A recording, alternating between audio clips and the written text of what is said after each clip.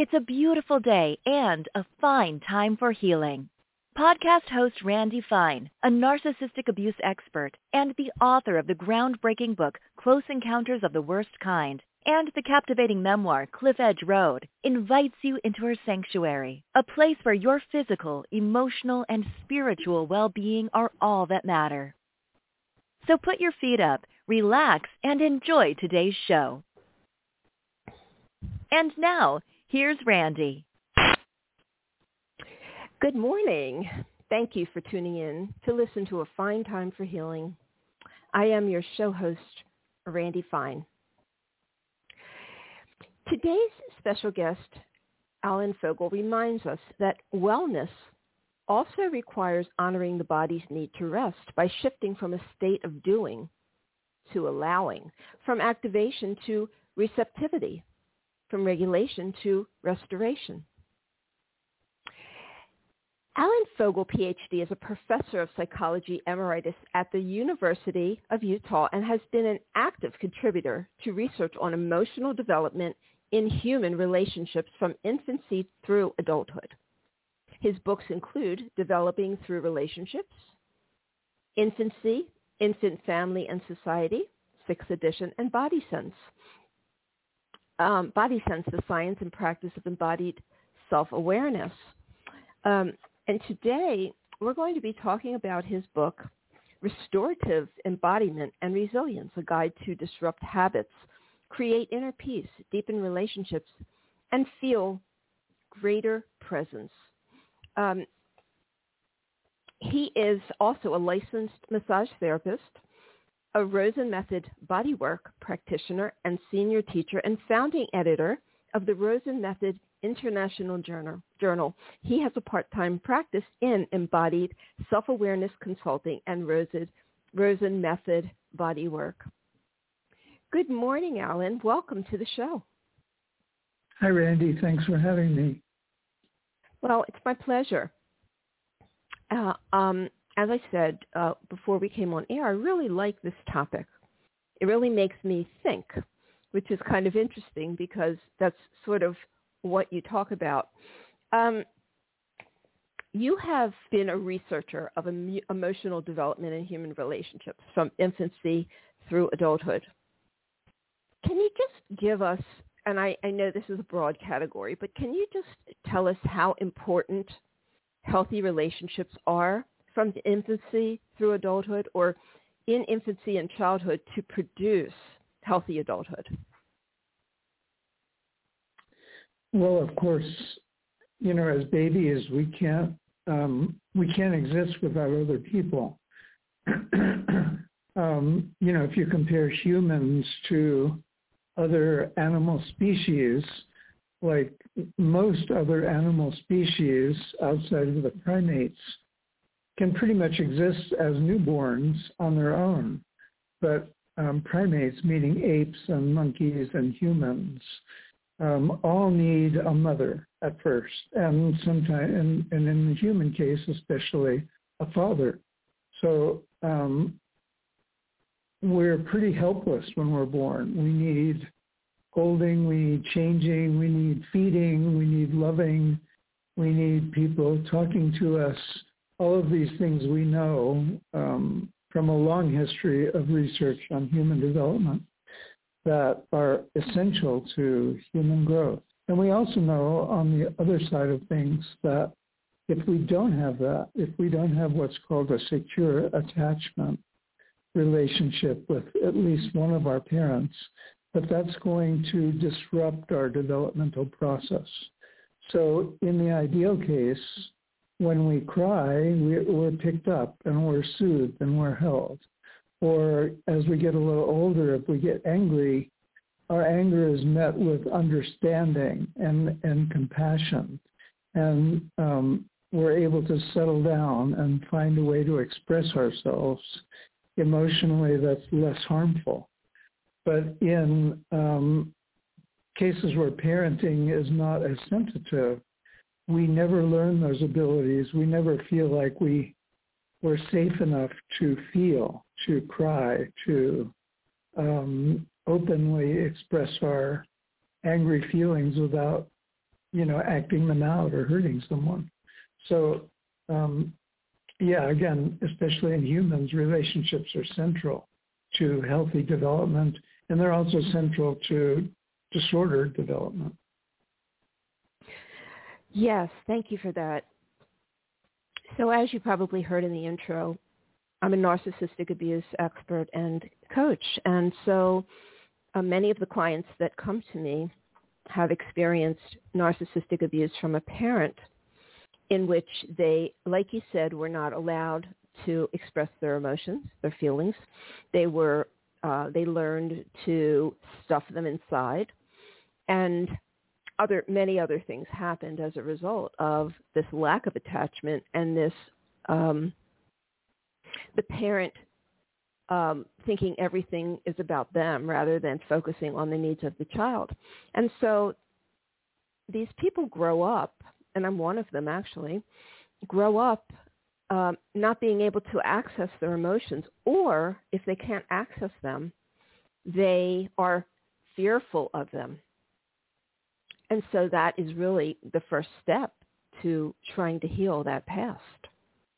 So when we can't access our emotions, what are some of the things we might do? I mean, when we can't express our emotions, that's what I wanted to say. What do children do when they can't express emotions? Well, there's a whole range of things. In my new book on restorative embodiment and resilience, I talk about what you're talking about as a dysregulated state of embodied self-awareness.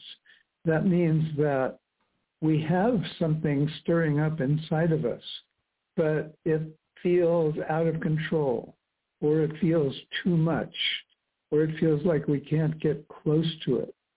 And that has many harmful effects. One, kind of obvious one is that when we're in a more mature relationship, or even at school age, when we're working with peers, or when we're with teachers, our emotions can bubble up and surprise us, and we can do harmful things to other people, or we don't able to find joy and pleasure in ordinary things.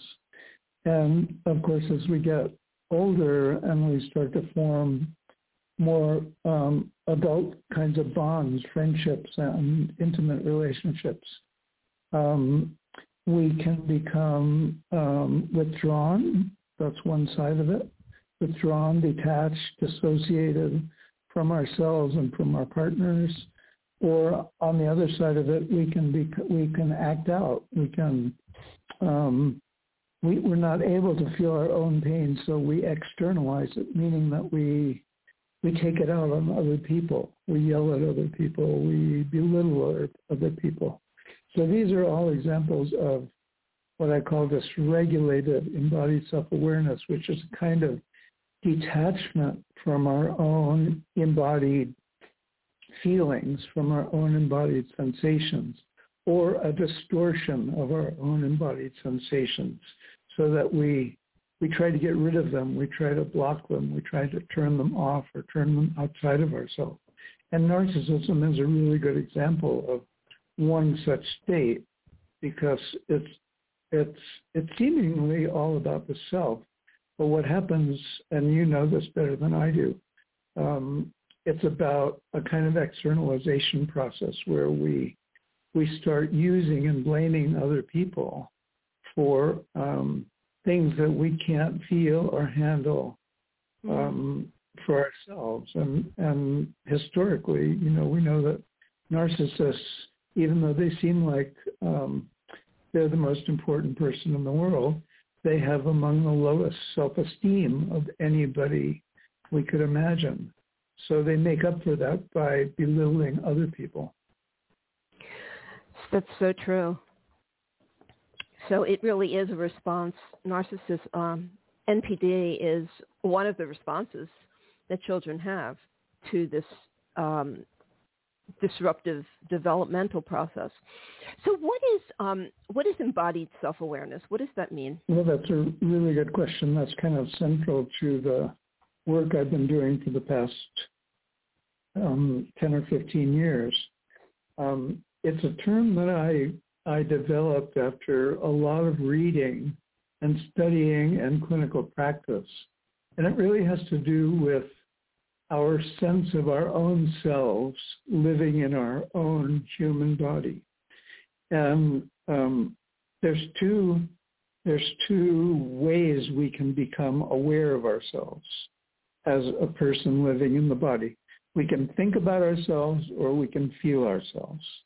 And for most people, most of the time, what we're doing is thinking about ourselves.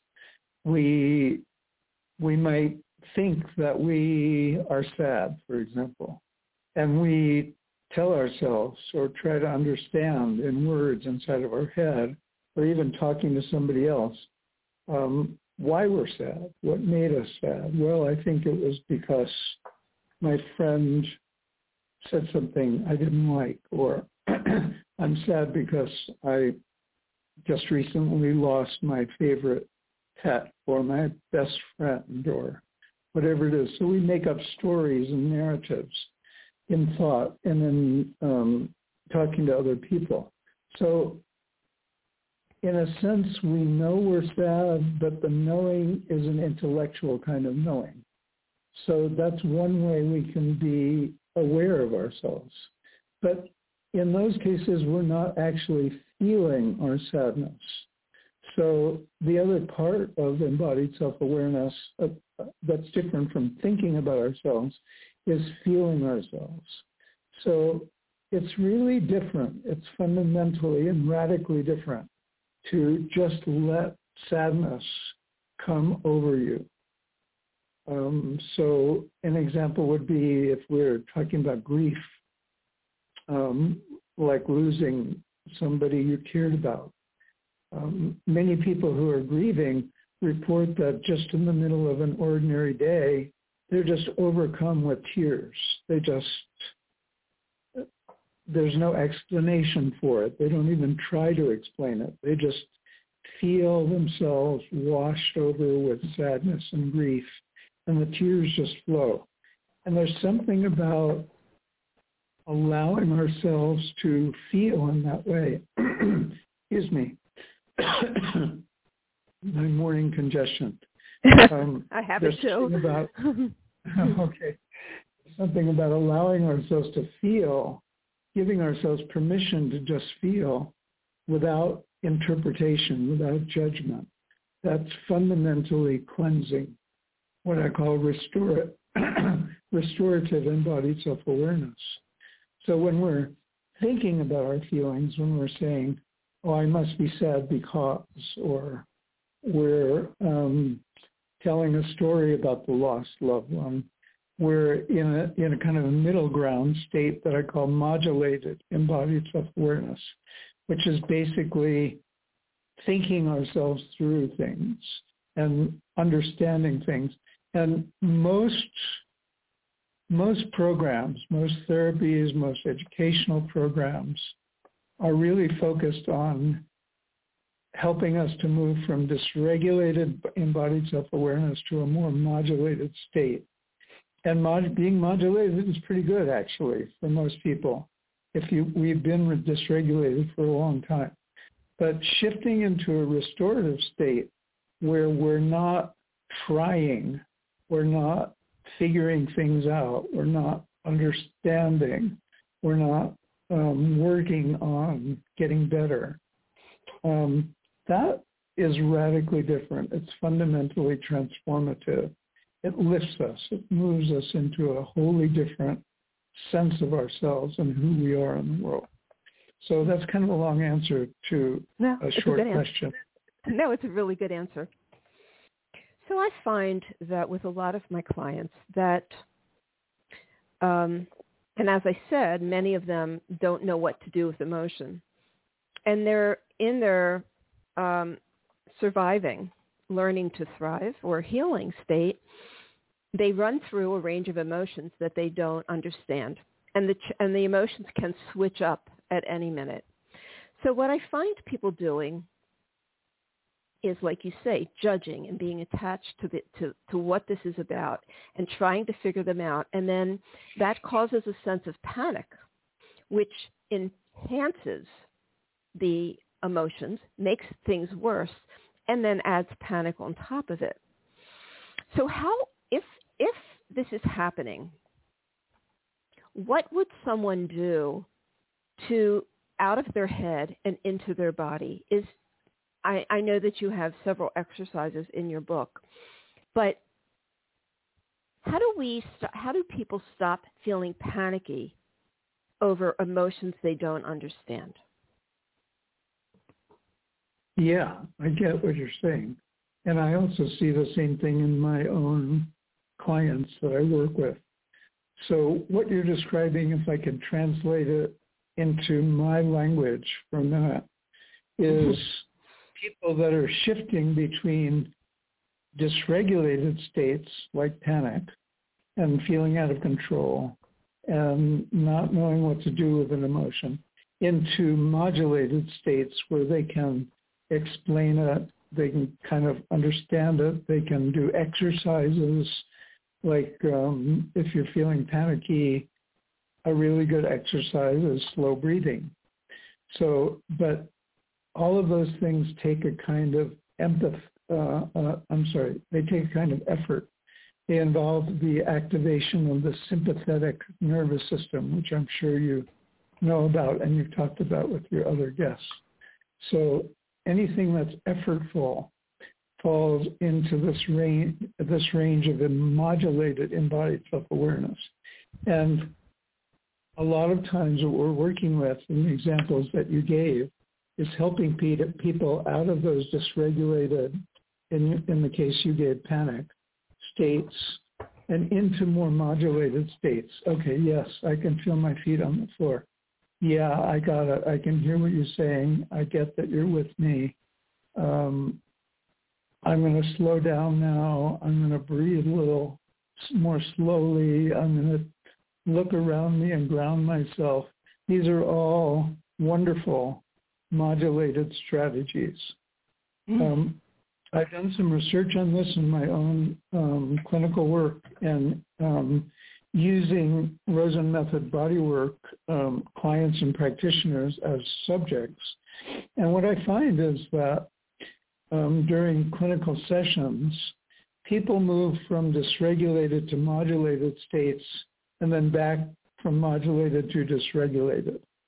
I've never saw a case in hundreds of hours of transcribed sessions where someone could move from a dysregulated state to a restorative state.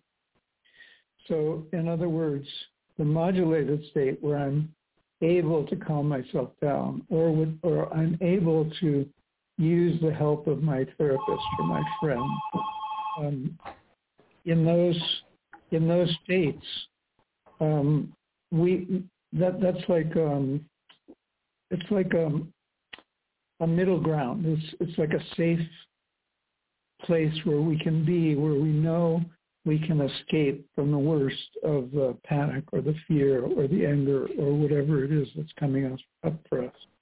Now so in order to get to restorative states, we have to be pretty solidly grounded in the ability to stay modulated.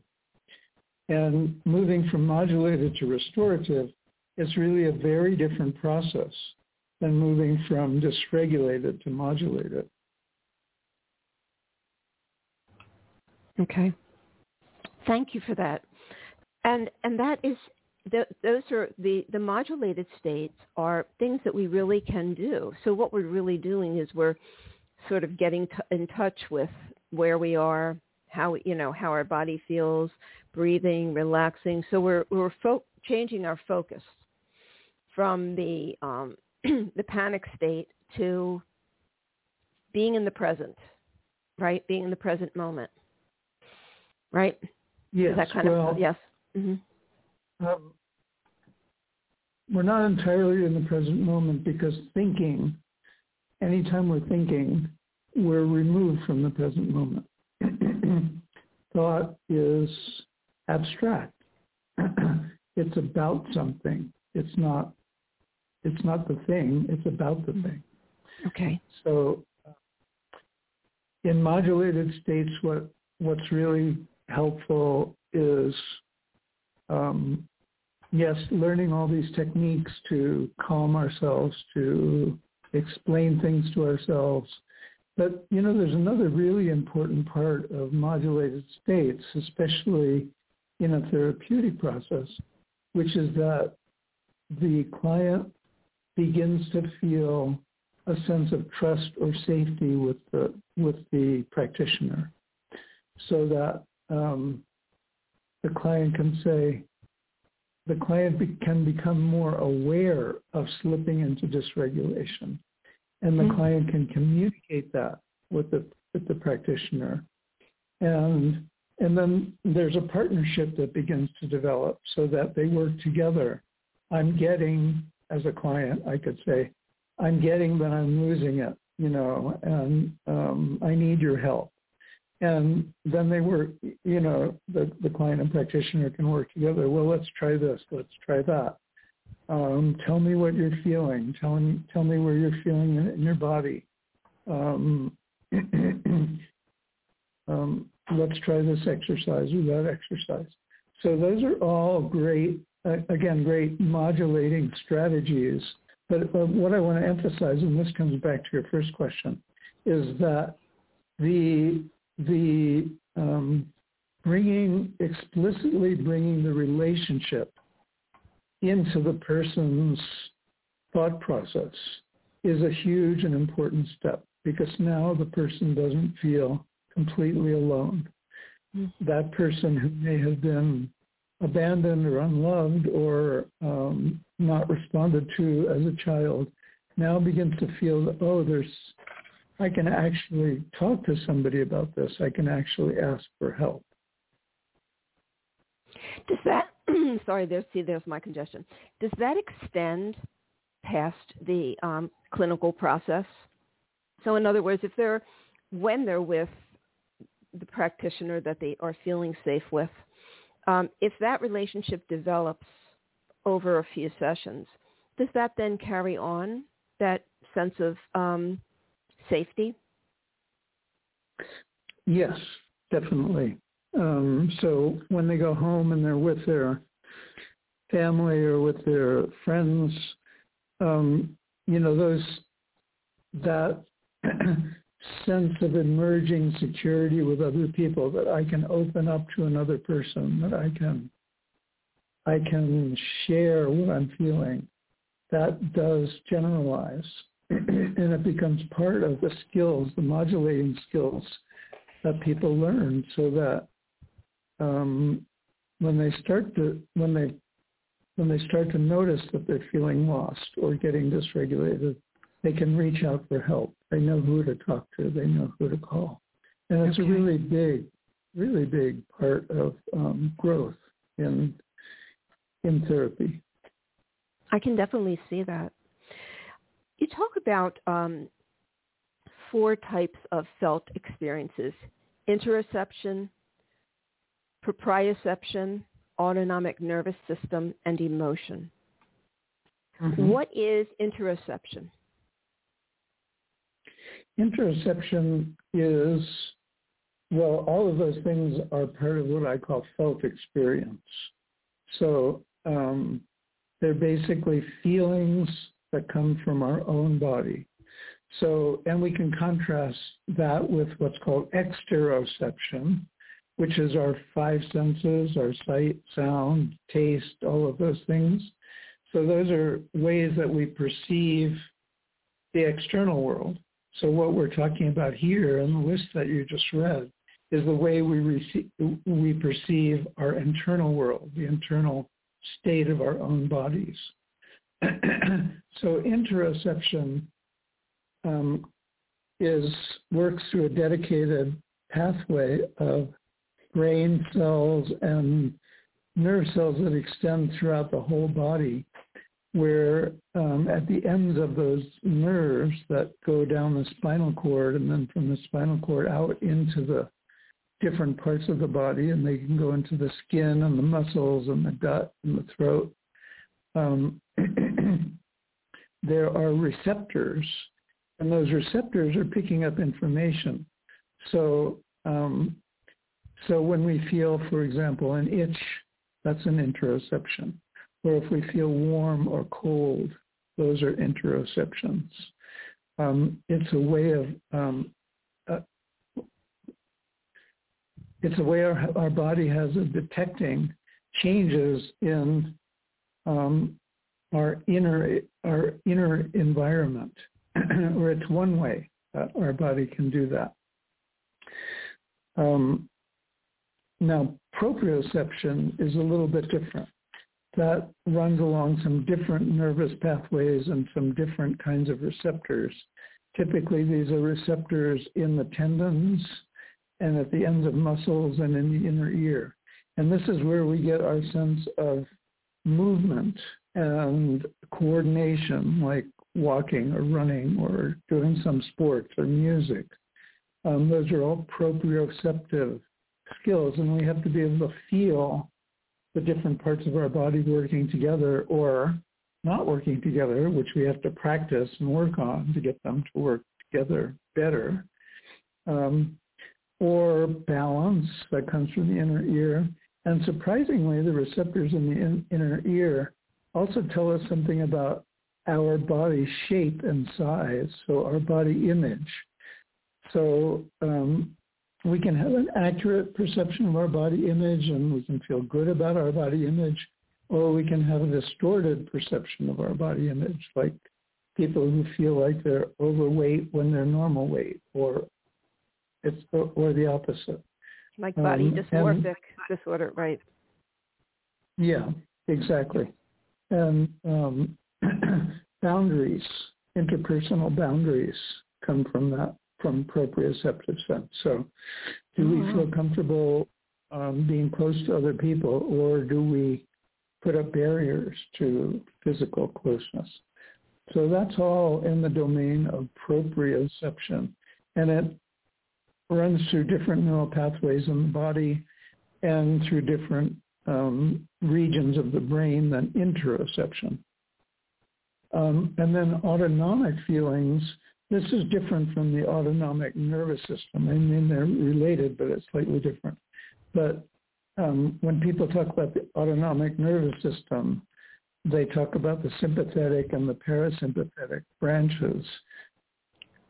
The sympathetic arousal, activation, defending ourselves, and the parasympathetic being the state of coming to rest and slowing down. But I'm talking about, I'm talking about the feelings that are connected to the autonomic nervous system, because the autonomic nervous system connects to all of the internal organs of our body. So our heart, our lungs and diaphragm, our blood vessels. It's basically, autonomic feelings are basically the feelings of being alive. So feeling our heartbeat, feeling ourselves breathing. Those are all different kinds of feelings from, like feeling itchy, interoception, or feeling balanced, proprioception. It's the felt sense that I'm living in a human body and I can feel the throbbing and pulsing of that body. And then finally, emotional feelings are, to me, among the most interesting, because we can feel emotional about any of those other felt senses. So if we're warm, for example, that's an interoception. That we might have an emotional experience of that warmth as wonderful, soft, lovely. If it's a cold day and we're sitting in front of a fire or wrapped in a blanket. On the other hand, we might feel disgust about feeling warm if it's a hot day and we're sweating and we're sticky. So emotions are kind of interpretations, embodied interpretations, felt interpretations, not cognitive, not thought interpretations about all of our other felt experiences. It's so interesting. It really is. I mean, because, we think of a feeling is a feeling, but this is just very, very, you've really broken this down, and it makes so much sense. You say that emotions are fundamentally social experiences. How is that so? Well, I think that part personal experiences, but they become social experiences starting in infancy, which we were talking about earlier. So, a baby who's feeling a distended stomach or feeling hunger, those are interoceptions, will start to cry. That's an emotion about those other felt experiences. But quickly, the infant hopefully is picked up and soothed and fed. So in that very moment, the emotion becomes interpersonal. It becomes relational. So if you've ever had the experience of, seeing a crying baby or even a crying child, and you go to comfort that child, you pick them up, you hold them.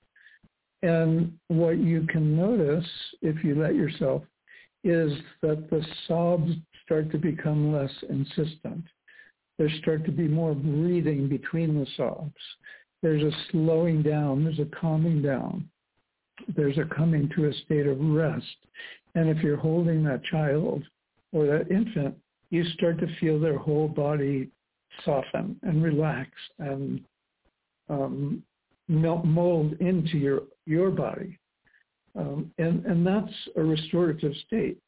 So here's a child who's gone from dysregulated emotion of distress to modulation where, there are these, I don't know if you can hear me, but, kind of gasping and sobbing, modulated to a complete letting go, just utter letting go and surrendering into the arms of the person that's holding them.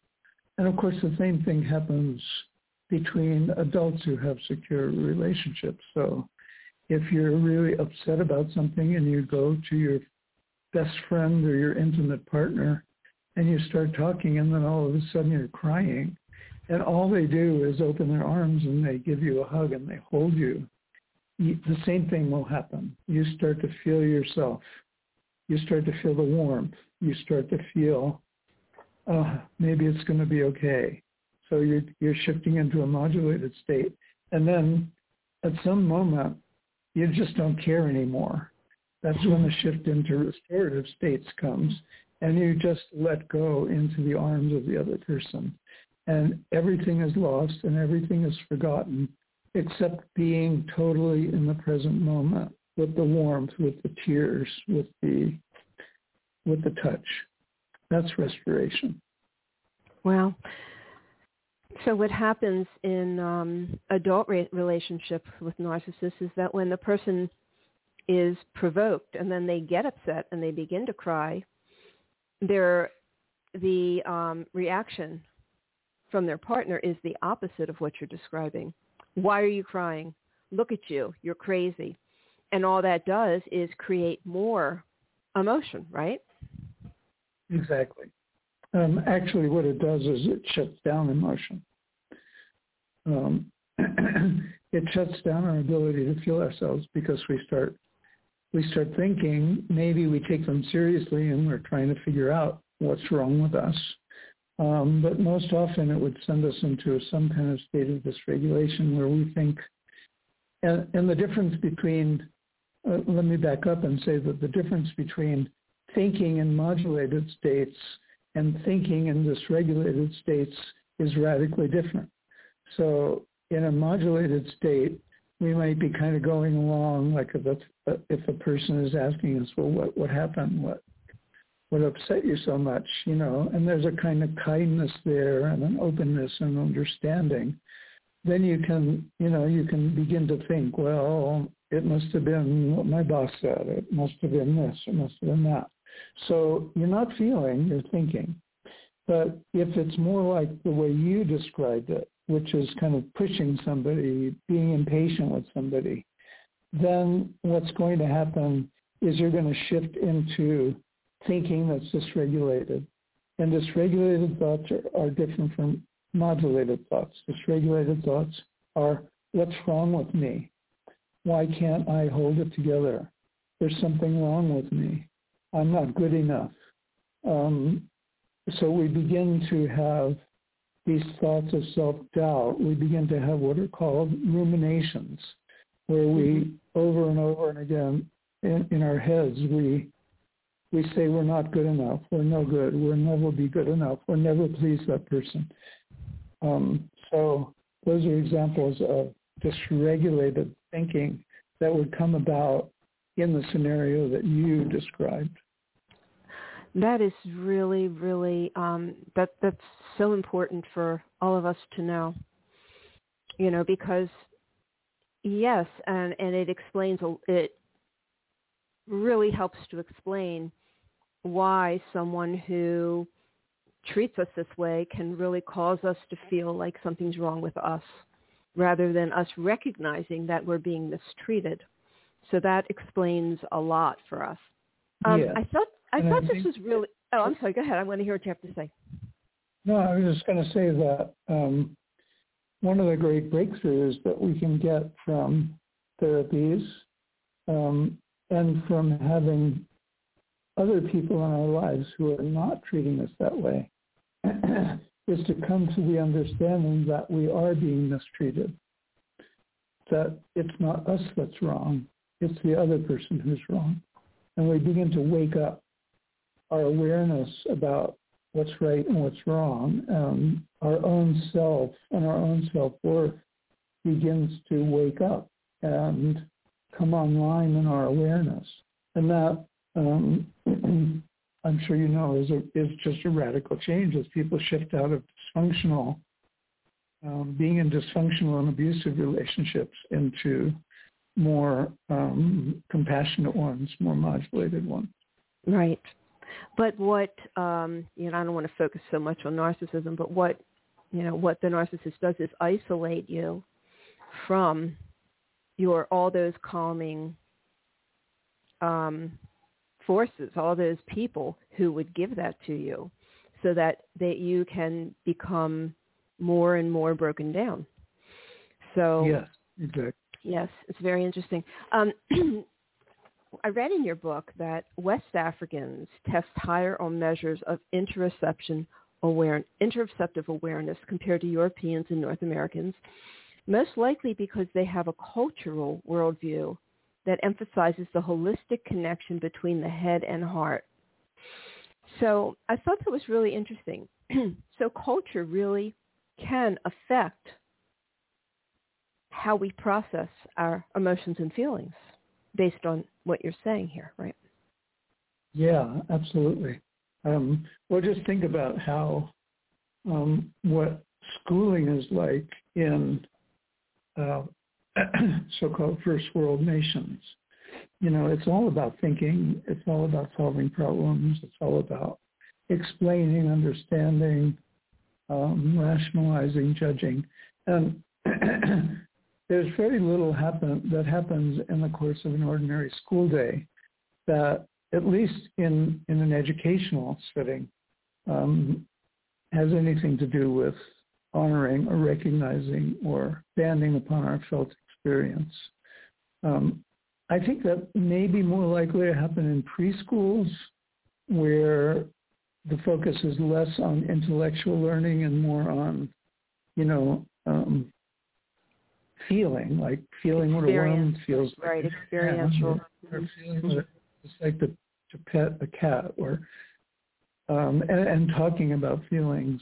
And there's a wonderful program I think your listeners might be interested in knowing about that started in Canada. It's called Self-Reg, Self-Reg, and you can look it up online. but it's basically about the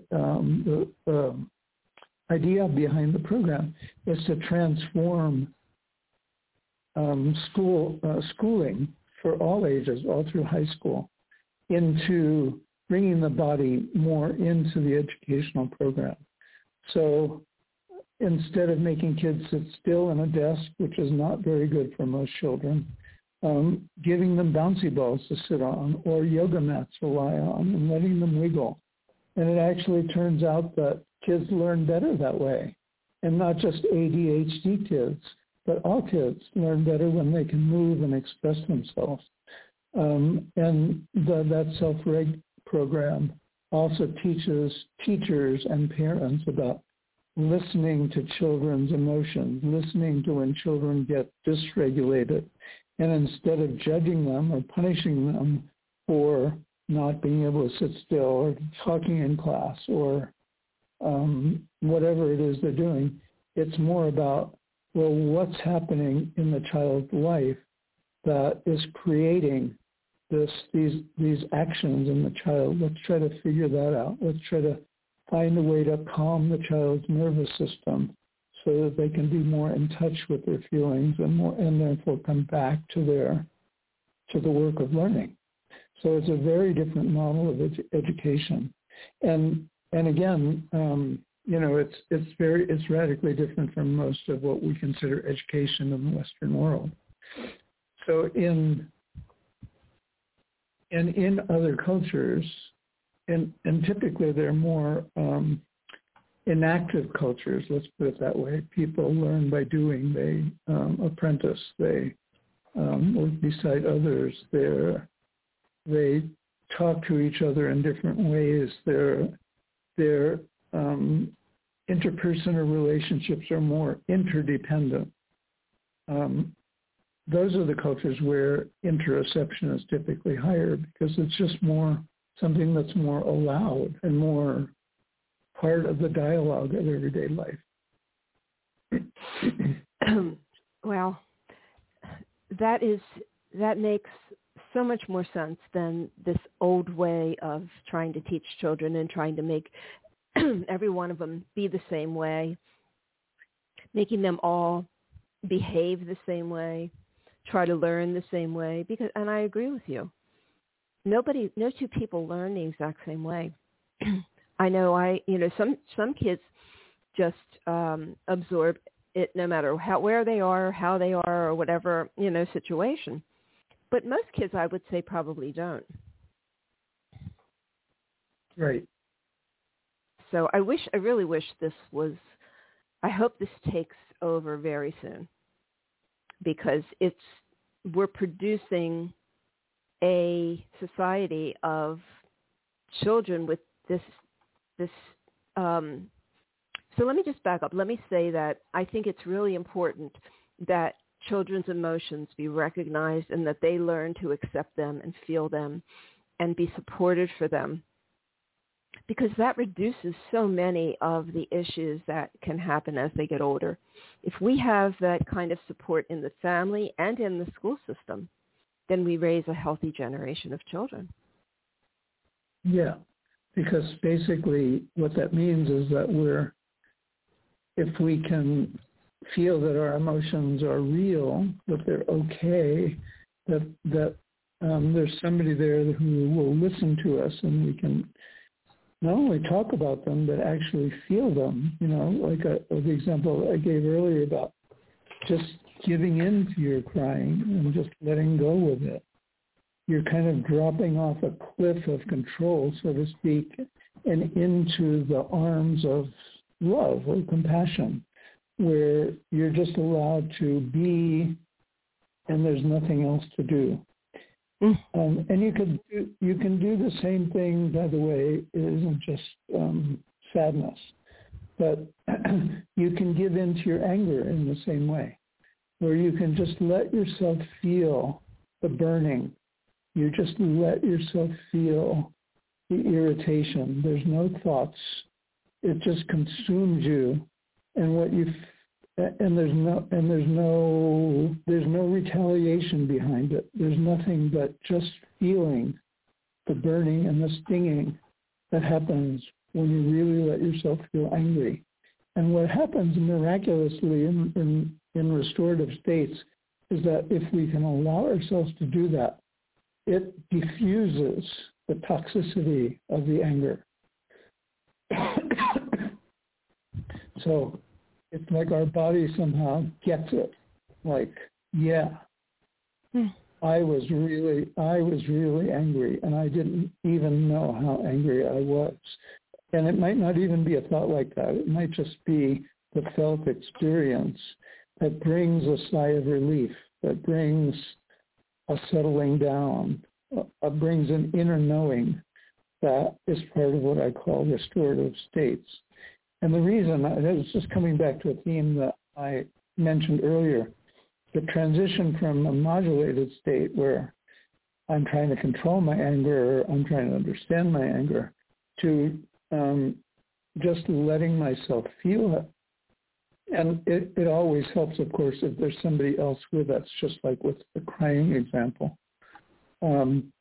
It's like letting go of all of the things we learn to do to control the anger. We have to just surrender to it. And that turns out to be exceptionally difficult for most people, surrendering, like surrendering into the arms of a loved one when we're upset about something. Usually we just try to grin and bear it and push our way through things. This is a radically different approach that is fundamentally healing. It's healing because what happens when all of those intense emotions, when we just let ourselves feel them, they will reach a peak and then they will subside. It may not seem that way at the time. It may not seem that way when we start to drop into them and get more and more intense, but there reaches a moment where they do start to subside. They feel like the example I gave of the baby or the child who starts to gasp and breathe and then settle. Our body just does that. It starts to relax and let go. And when we can allow ourselves to go into those deeper states of rest and relaxation and relief, it actually heals disease. I mean, it turns on our parasympathetic nervous system, which activates our immune system. It slows our heart rate. It allows us to breathe naturally. It allows our good hormones to flow. So I guess I want to say restorative states are fundamentally healing, but they're also fundamentally challenging because most often we're afraid to go there because it seems like they're going to be too much or they're going to be too intense. Yes, you're absolutely right. Thank you for explaining that. You explained that really, really well. It really helps us to understand what that's about. And what I pulled out of there is, I pulled a lot out of what you just said, but you said that it helps if someone is there while we are trying to experience our feelings. So sometimes if we're trying to do this alone, it's harder than if somebody is there. While because it is terrifying to feel feelings you've never felt before. So you're saying that it's easier if someone that's compassionate is just there with you. It's easier to allow yourself to feel those feelings. Yes. Okay. I'm thinking of a particular therapy session I had in Rosen Method, where I was the client, and I was recalling some childhood traumas where I wasn't listened to, where I was punished, where, some of the things that happen to a lot of young children. And I remember, going deeper and deeper into that feeling of, worthlessness and self-judgment. And then all of a sudden, somehow I got that I was so angry at what had happened to me. I was so angry at the person who did this. And with the help of a therapist, I could just feel the anger. And at one point I just said, through tears, I said, I am just so angry. I had no idea. And it was such a healing moment. And I remember, looking into the therapist's eyes when I said that, and how comforting that was to be able to honor that experience and accept it for what it was. And so, in other words, whatever resentment I might have had was no longer there. Really? Wow. Thank you for sharing that. Wow. I had transformed it by just letting myself feel it. Yes. Yes. What is default mode thinking? Okay, so we were talking about thinking and feeling as two different forms of embodied self-awareness. So right. On the thinking side, there's two kinds of feelings. There's what's called task. That occurs in what's so-called task positive neural network. This is when we're solving problems, when we're explaining, when we're judging, when we're trying to figure things out. We have something we're focusing on. Default mode thinking is where our thoughts go when we're off task. So let's suppose you have a full day and you're busy and you're taking care of your kids and you're going to work and you're all these tasks, and your mind is constantly running through scenarios and solving problems and what am I going to get at the grocery store, and what am I going to make for dinner, and and then you decide, your partner comes home and it's time, and you can go out and take a little walk or take a run or something like that. And typically what happens in those moments when you don't have anything to do is the default mode thoughts start to come in. And those are thoughts that are no longer about doing anything, because you're not doing anything except, you're out there walking. They're kind of reviewing what happened during the day. They're, oh gosh, I was so good in that meeting, or, I'm going to say such and such to such and such person next time I see them. Or I'm going to thank somebody, or gosh, I wasn't that good. Or, it's just like we just run through everything that happens in that day or maybe in other days. And our mind is just kind of running on automatic. Default mode thoughts can also be very creative. Like if you're working on a problem that didn't find a solution, when you go off task, maybe the solution just comes to you in the default mode network. The default mode network thinking can also be dysregulated. So that's when we get our worries and our ruminations. That's when these, thoughts become negative toward ourselves. And we have the feeling that we can't stop them and we can't escape them, which are all symptoms of things like anxiety and depression. And a lot of people have that in the middle of the night. People who are working through issues have those, exactly what you're explaining. In the middle of the night, this default mode thinking, which all of a sudden everything rises up and they don't know what to do with it. And it's often things of where self-judgment and, self-judgment, I would say, is a lot of it, because why did I do this? Why did I say this? Why did that person, do this to me? Am I good enough? What's wrong with me? Those are all the kind of things that we have when we're not really thinking, and we wake up and all of a sudden they're there, right? So that would be considered default mode thinking. That would be dysregulated default mode thinking. Dysregulated default mode thinking. We wake up in the middle of the night and we're running through good things that happened, or we're running through ideas for a project we're working on. That's really different. That's a very different kind of default mode network thinking, because it's more supportive, it's more creative, it fits into the things that we're working on. It will still keep us awake at night, but it won't be harmful in the same way that dysregulated worries and self-judgments can potentially be harmful to our to our mental health and our physical health.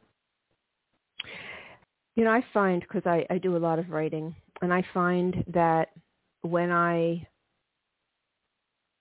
have a block, a mental block or whatever, and a writing block, and I can't do anything, I get up. So I'm off task. This is what you're describing. And then all of a sudden, the information floods in. So when I'm sitting there and I'm trying to figure it out, and I'm trying to, write, think about what I want to write, and then, when I'm trying, it doesn't flow as easily as when I'm not trying. Yes. So that would be, that would be modulated development. Right. Oh, wow. We're getting such a great education today. This is fantastic. Thank you. So I want to mention your book again, the Restorative Embodiment and Resilience, a guide to disrupt habits, create inner peace, deepen relationships, and feel greater presence. So that's pretty much what we're talking about today. And you mentioned that you have another book. I know you've written several books, but you mentioned another book that pertained to a topic we were talking about earlier. Which book would that be again? Well, the book you just mentioned just came out. It just came out last month. Okay, so that's the newest one. Okay. So I would refer people there because I think that it's more down to earth. I'm kind of a scientist, academic at heart, and my previous book on a similar topic was called Body Sense. And I'd have to say, looking back on it now, that it just is a little bit more academically written, has harder language. It's a lot of the same kinds of things. And it might be a good background for somebody who's into that kind of thing. But this more recent book has a lot more practical advice. It has exercises. It has examples. And this thing about the 3 states of embodied self-awareness that we've been talking about, that's new. That's arisen in my own creative default mode way over the last few years. And then I put that into this new book. Wow. It is such an amazingly accurate concept. So this is something, has never really been identified the way that you've identified it before? This is your aha moment? Yeah, thank you. Well, it's awesome. It's amazing. So tell us about what you're currently doing, and you do the Rosen, you practice the Rosen method, and what are some of the things that you're currently doing? Well, I'm not. Rosen method is a touch therapy. So with the pandemic, and because I'm older, I'm 75 and more vulnerable, I've suspended my actual in-person Rosen method bodywork practice. Okay. Until the pandemic starts to settle down and I feel safer doing it. Yeah, that makes sense. So what I've been doing is more online, what I call embodied self-awareness consulting. But I'm also, part-time retired and part-time working. So I'm not doing a whole lot of that. I do it because I love it. I love connecting with people in these deep ways and helping people to come closer to their felt experience. I'm not at the present moment doing any writing projects because, I don't know, it takes me a long time between books, and this might be my last one. Just no. But basically I'm I'm trying to bring myself back to a state of calm and rest after all the excitement of getting the book out and talking to interesting people like you and getting the word out about the book. So that's kind of where I'm at these days. Yes, that can really take all of our focus when we release a book, and it's really all that we're about. But do you have a website if someone wanted to contact you about, doing this this kind of work with you? Online? Yes, I do. Although I have to say that at least right now, at the time that we're talking, I'm not taking any new clients because my practice is full.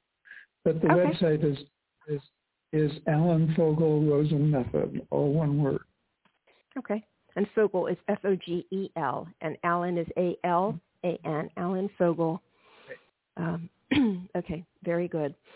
Well, I want to thank you for being my guest. I knew this was going to be very, very interesting. And, I like topics that I can really dive into. And this one, I was able to do that and really relate it well to the work that I do and to many of my listeners who listen because of the work that I do. So thank you for this, other approach. And a lot of what you said I'm going to actually be using with my clients. Well, thank you. Because I like great. it. Yeah, it makes sense. Yeah, absolutely. Yeah. So again, that's terrific. I can feel your enthusiasm, and the questions were coming from that place of curiosity, and that's always makes it a lot more fun for me. So thank you. You're welcome. Well, it was a great interview, and I hope you have a wonderful day, and best of luck with and of success with your book. Yeah. Thanks so much. Okay. Bye. Take care. Bye-bye. So we are out of time today, but if you have any comments or questions about today's show, you can email me at loveyourlife@randyfine.com. May joy and serenity always be yours. Goodbye. We hope you enjoyed today's show. Visit randyfine.com, RANDIFINE.com, and be sure to sign up to receive updates on the latest blog posts, events, and upcoming shows. Thank you for listening.